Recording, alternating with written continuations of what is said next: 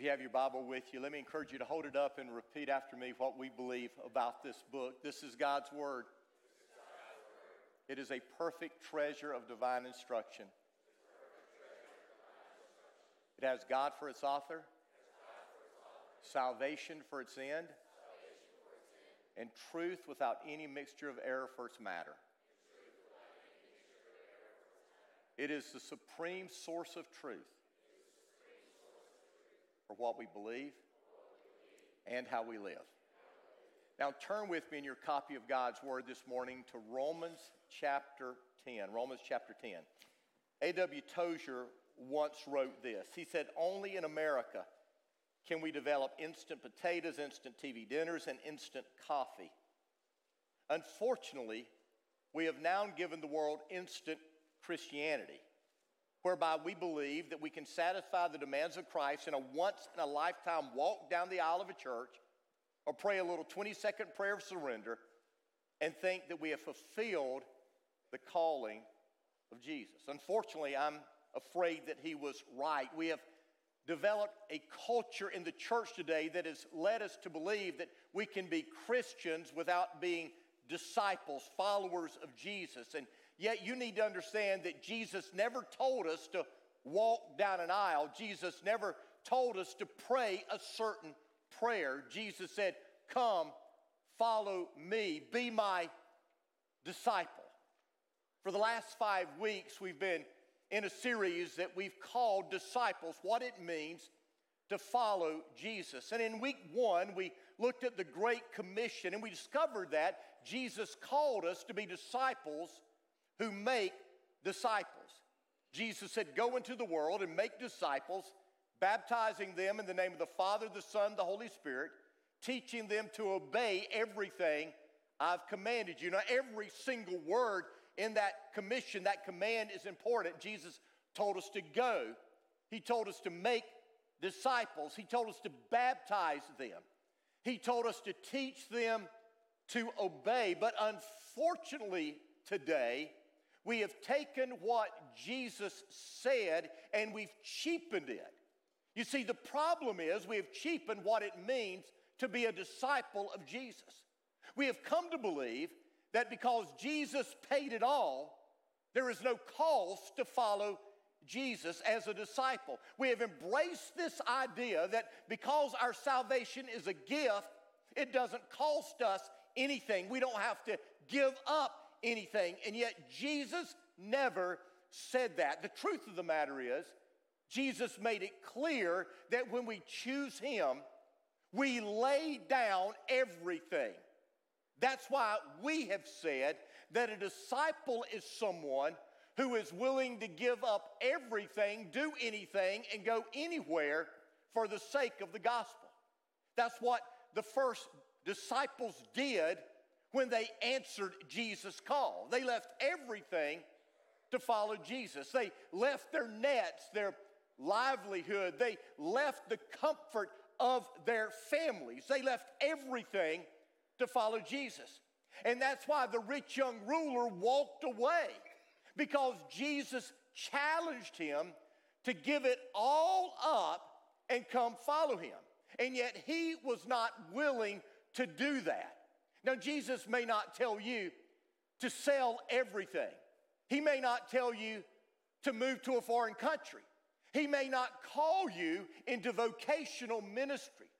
But you must be willing to do anything and everything that He tells you to do, because Jesus made it clear that many have been deceived into believing that they are going to go to heaven, that they are a part of the kingdom of God, when in reality they aren't. At the end of the Sermon on the Mount, Jesus gives a clear warning to all His would-be followers. He said, "Not everyone who calls me Lord will enter the kingdom of heaven." And then He went on and He said this. He said, "Many will say to me on that day, the day of judgment, did we not prophesy? Did we not cast out demons? Did we not do many other wonderful works?" And Jesus said, "I will say to them, depart from me, I never knew you." Now, there are a lot of people that that don't like us to bring up those kind of verses. They say that when you bring up verses like that, it causes people to question their salvation, to doubt whether their faith is real. But I want you to understand that I don't want to stand before God one day believing that I'm going to heaven and be turned away because I don't really know Him. That's why the Apostle Paul urged us to examine ourselves. He told us to test our faith to see if it's real, to see if it's genuine. So what does it mean to be a follower of Jesus? What does it mean to be a disciple of Jesus? Well, I believe foundationally there are three things to becoming a disciple. First of all, a disciple has repented of their sins. Pastor Matt did a great job unpacking this truth to us 2 weeks ago. But I want to remind you of what Jesus said. Jesus said, unless you repent, you will perish. In other words, Jesus was saying that there is no salvation apart from repentance. You can't be saved if you haven't repented. When Jesus began his earthly ministry, Jesus said, repent and believe the good news. And understand, repentance is more than simply recognizing our sin. And it's more than even having remorse for our sin. Repentance is coming to the place where we realize what sin is. We realize what sin has done to us. And we realize what sin did to Jesus. And because of that, we become so broken over our sin that we're willing to turn from our sin. Now, that doesn't mean that we will never sin again. We probably will. We may fall flat on our face. But because our mind has been changed toward sin, we will be broken anew. And we will long to be set free from the power of sin. So I ask you, have you repented of your sin? Have you come to understand what sin is? What sin does to you? And what sin did to Jesus? It nailed Jesus to the cross. So a disciple has repented of their sin. But second, a disciple has saving faith. That's what we talked about last week. But I want to remind you that saving faith is more than a verbal confession, something that you do with your mouth. Saving faith is more than an emotional feeling or expression. It's not just something that you feel. And faith is more than an intellectual belief, something you believe in your head. Saving faith, biblical faith, is an absolute trust, a complete dependence upon Jesus Christ. And saving faith always leads us to doing. That's why James said, faith without works, faith without doing is dead. If my faith is real, it will always cause me to act, to do something with my faith. But today, I want us to focus on what I believe is the final foundational act that leads us to becoming disciples of Jesus. We must repent of our sin. We must place our faith in Jesus.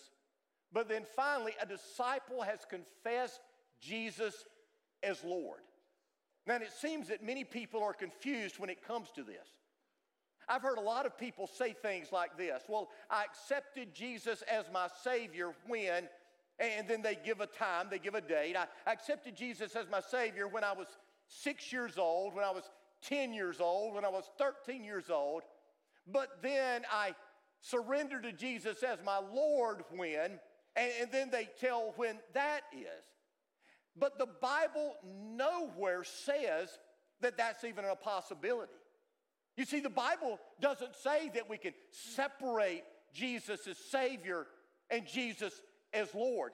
We can't accept pieces of Jesus that we like and reject pieces of Jesus that we don't. That's not how it works. You see, the Bible makes it clear that if Jesus is not our Lord, Jesus is not our Savior. Now, I came to faith in Christ when I was a young boy. I was 8 or 9 years old. And there was a lot I did not know about Jesus. And there was a lot I did not know about me. But when I came to Jesus, I gave everything I knew of myself to everything I knew of Jesus. I didn't understand everything about Jesus. I didn't know all that it would cost, all that it would take to follow Jesus as I grew in his grace and knowledge. I didn't understand some of the weaknesses in my life, some of the things that I would struggle with as I got older. I didn't understand all of those things. But as an 8 or 9-year-old boy, I gave every part of my life as I understood it to every part of Jesus that I understood. And I want you to understand that regardless of whether you come to faith when you were 8 or 18 or 88, you are giving all that you know of yourself to all that you know of Jesus. And that takes us to the passage I want to read this morning in Romans chapter 10, beginning in verse 9. Notice what it says. If you confess with your mouth that Jesus is Lord, and you believe in your heart that God raised him from the dead, you will be saved. For it is by believing in your heart that you're made right with God, and it is by confessing with your mouth that you were saved. And then in verse 13 it says, for everyone who calls on the name of the Lord will be saved. You see, the Apostle Paul is making clear in this passage that confessing Jesus as Lord is necessary to salvation. Now, notice how Paul begins. We must confess. That word confess means to acknowledge. It means to agree with. And so it carries the idea of both testifying for and identifying with. You see, to confess Jesus means that I am in agreement with all that the scriptures say about Jesus. And it also means that I am willing to identify publicly with him. Jesus said in Matthew chapter 10, whosoever therefore shall confess me before men, I will confess before my Father who is in heaven. And whosoever therefore shall deny me before men, I will deny before my Father in heaven. Jesus made it clear, if we confess him, he will confess us. If we deny him, he will deny us. You see, every one of us, we will either accept Jesus or we will reject Jesus. We will confess him or we will deny him. There is no middle ground. And notice how Paul says we're to confess. We're to confess with our mouth. Now let me remind you that this letter was written to the believers in Rome. And Rome was the capital of the Roman Empire. And every year in the Roman Empire, the residents of the empire were asked to go into the public square of the city in which they lived, and they were asked to take a pinch of incense and burn it, and then make a statement. Caesar Kurios. Caesar is Lord. Every resident of the empire was expected to do that. And yet, Paul is writing to the believers who live in Rome, the capital of the empire, and he said, you can't do that. Either Caesar is Lord or Jesus is Lord. You can't have it both ways. Jesus said it like this. He said, no one can serve two masters. You have to determine who your master is going to be. And I'm afraid that there are many of us today who call ourselves Christ followers who are still struggling with this. Now, I want you to follow along with me, because what I'm about to say is going to offend you, regardless of who you are. And so when I say the first thing, don't tune me out and miss the second thing, because that may offend you as well, all right? I'm afraid that here in America, there are many of us who are more committed to a donkey or an elephant than we are to the lion who is the Lamb of Judah. And it's evident by the way we live. You say, Rocky, what do you mean? Well, let me give you an example. Some of you in this room are Democrats. And I'm here to tell you, I don't know how you can be a Democrat and be a follower of Jesus. Their party platform is clear. Abortion on demand. Abortion is the murder of babies. And so if you vote for a Democrat, you're voting for the murder of babies. If you're voting for a Democrat, you are supporting a radical transgender movement that is in opposition to what the Bible says about gender. And so if you're a Democrat, I'm sorry, but there it is. But there are others of you who are Republicans, and you are so mesmerized, you're so in love with Donald Trump that you don't realize how big of a jerk he is. Donald Trump loves Donald Trump. And Donald Trump is a narcissist. And Donald Trump says foolish, crazy things. And yet some of you are so in love with Donald Trump that you're unwilling to call him out for the crazy, stupid things that he does. And that's going to offend some of you. But I want you to know that if that offends you, then what it means is you are more committed to him than you are to Jesus Christ. And you need to look at your life and you need to get it in order. Because to be a follower of Jesus, you have to be loyal to Jesus and no one and nothing else. Your loyalty to Jesus trumps everything else. And notice, you can't keep this secret. You can't keep it silent.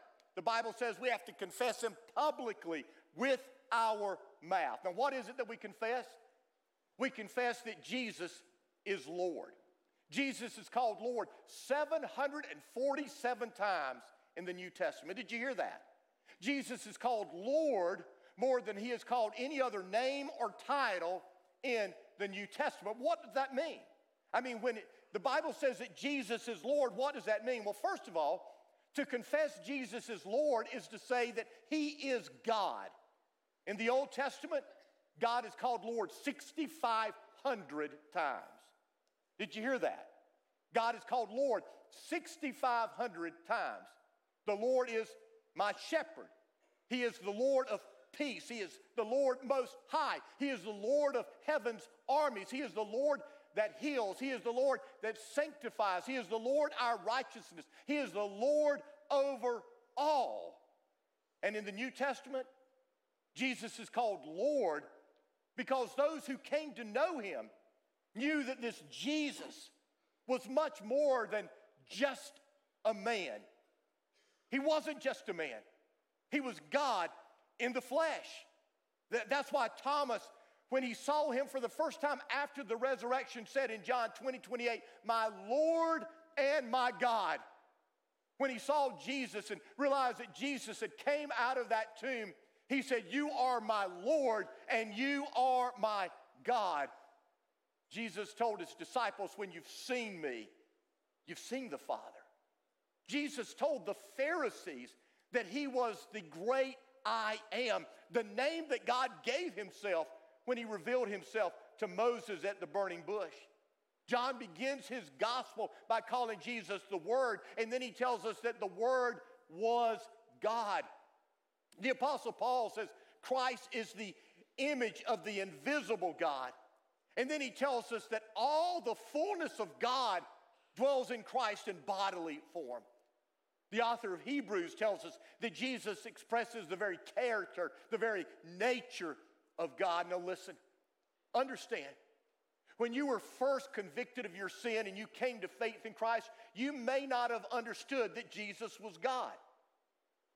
But you were given everything you knew of yourself to everything you knew of God. But as you grow in his grace and in his knowledge, you begin to fall more in love with him, and you become aware that this isn't just some man who God set aside to defeat sin and death on our behalf. This Jesus is God in the flesh, the Son of God, the God Most High. And so when we say that Jesus is Lord, we're saying that Jesus is God. But second, to confess Jesus is Lord is to say that he is sovereign. In other words, he is in control. When Jesus was here on earth, he proved this by what he did. He had complete control over everything. He was in control over sickness. He healed the sick. He was in control over demons. He would cast out demons with a word. He was in control of death. He could raise the dead. He was in control of nature. At a single word, the storms would cease. Jesus was in control, and he is still in control. When Jesus was about to ascend to heaven, it says in Matthew 28 that Jesus came and told his disciples, I've been given all authority, sovereignty, control in heaven and on earth. And that means if Jesus has all authority, he has the power to meet you where you are. And he has the power to walk with you whatever you are going through. And if he is in control, if he has all authority, what that means is nothing takes him by surprise. Do you think Jesus was caught off guard last Saturday when Hamas invaded Israel and butchered over 1,000 people, including babies and women and elderly people? No, he wasn't caught off guard. Jesus wasn't in heaven on the throne going, whoa, wait a minute, what just happened? He knew what was going to happen. Why? Because he is sovereign. He is in control no matter what happens, and he is using it all for his good and for our good, regardless of how bad it looks. Listen, I don't know what's going to happen in Israel. If what they say is going to happen happens next, what that means is Israel is going to do a ground attack into Gaza, and they are going to weed out Hamas, a terrorist organization. And anybody who has any sanity and any decency would agree with that. I think we would all agree that all terrorist organizations need to be removed from the face of the earth. So that's what they've said they will do. But when they do that, there is a strong possibility that another terrorist organization, Hezbollah, is going to attack Israel from the north. Hezbollah says they have over 1 million soldiers in Lebanon and in Syria. They are much better armed than Hamas. And if Hezbollah enters into a ground attack of Israel, it's quite possible that Iran, who is backing Hezbollah and Hamas, will enter into this ground attack with them. If that happens, then it's quite possible that World War III will start. And I'm not trying to frighten you or scare you. I'm just telling you the facts. I mean, it's quite possible that we could be on the verge of World War III.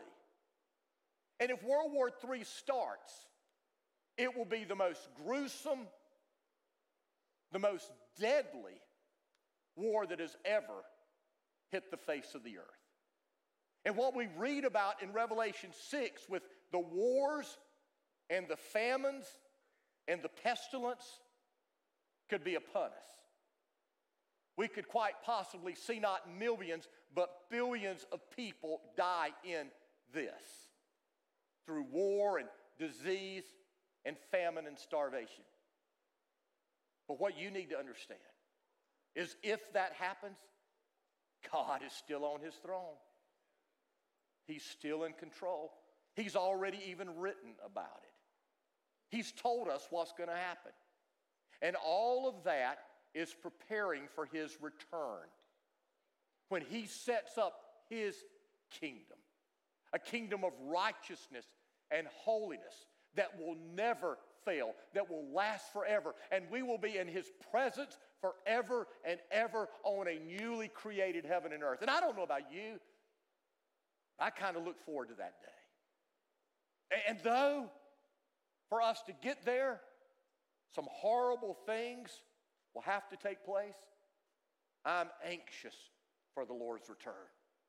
And so listen, Regardless of what comes our way, God is on his throne, and he is moving the pieces on the chessboard to accomplish his perfect plan. Why? Because he is sovereign.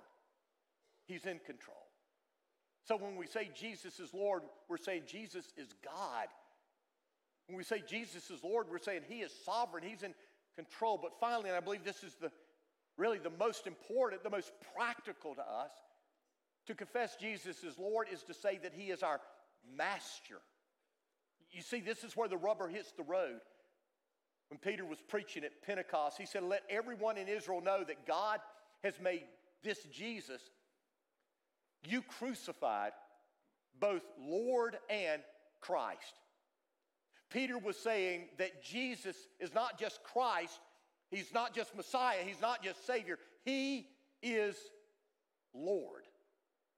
That word Lord, kurios, in biblical days, simply meant master. It was the word that a servant, a slave, would call their master. And what you need to understand is that a slave had no rights.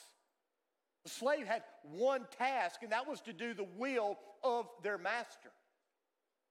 And you need to understand the same is true with those who call on the name of Jesus today. We have no rights. We've given up our rights as followers of Jesus. We have been bought with a price. We belong to Jesus Christ. We relinquish control. It's no longer about our will, it's about his will. It's no longer about our desires, it's about his desires. It's no longer about our wants, but his wants. It's no longer about our comfort. It's about his will. And that's why Jesus said in Luke 6, why do you keep calling me Lord, Lord, when you don't do what I say? Because if I'm your Lord, I'm your master, you're obligated to do whatever I tell you to do. If Jesus is our Lord, his will is the most important thing to us today.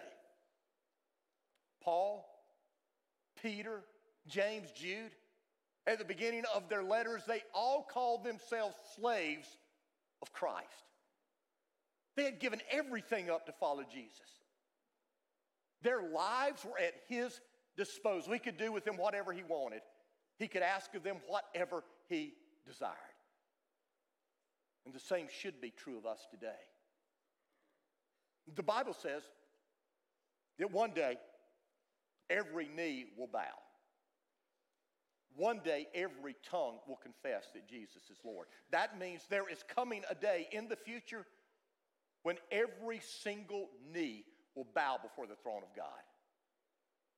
And every single tongue will confess Jesus is Lord. Everyone who has ever lived will bow before Jesus. Everyone who has ever lived will declare Jesus is Lord.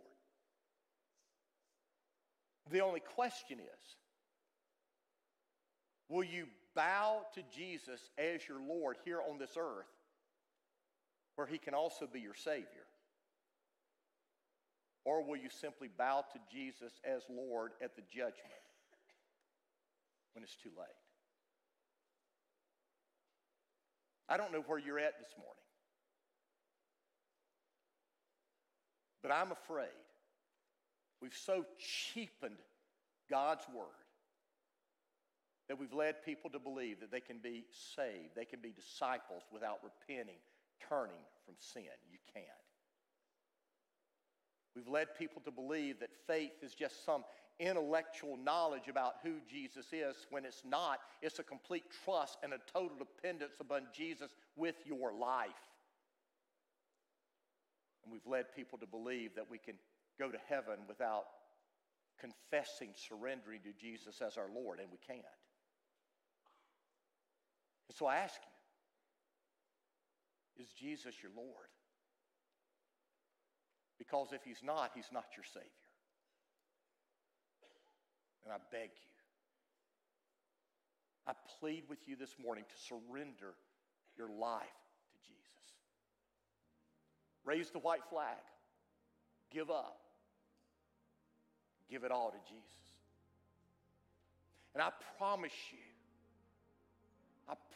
you that what you will discover is life as a servant of the Lord Jesus Christ is the life that you were created for.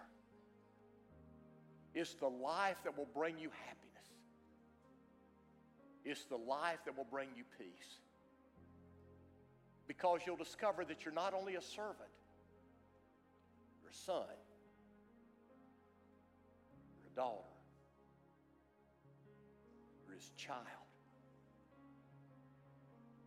you're his heir, destined for all the good things he has in store for you for all eternity. Don't miss it. Don't leave it on the table. Don't let pride, arrogance, whatever else keep you, some secret sin keep you from surrendering it all to Jesus. Give him your all. Father God, this is your time. And I simply ask this morning that you'll have your way in each and every one of our lives. Father God, my greatest fear is that, Lord, someone in this room walk out of this room today and step into eternity not knowing you. Don't let that happen. Oh, Father, through the power of your Holy Spirit, convict of sin, our lack of righteousness, and the judgment that's to come. Lord, convict that we need to surrender. Lord, I pray today that will happen. I pray this in Jesus' name.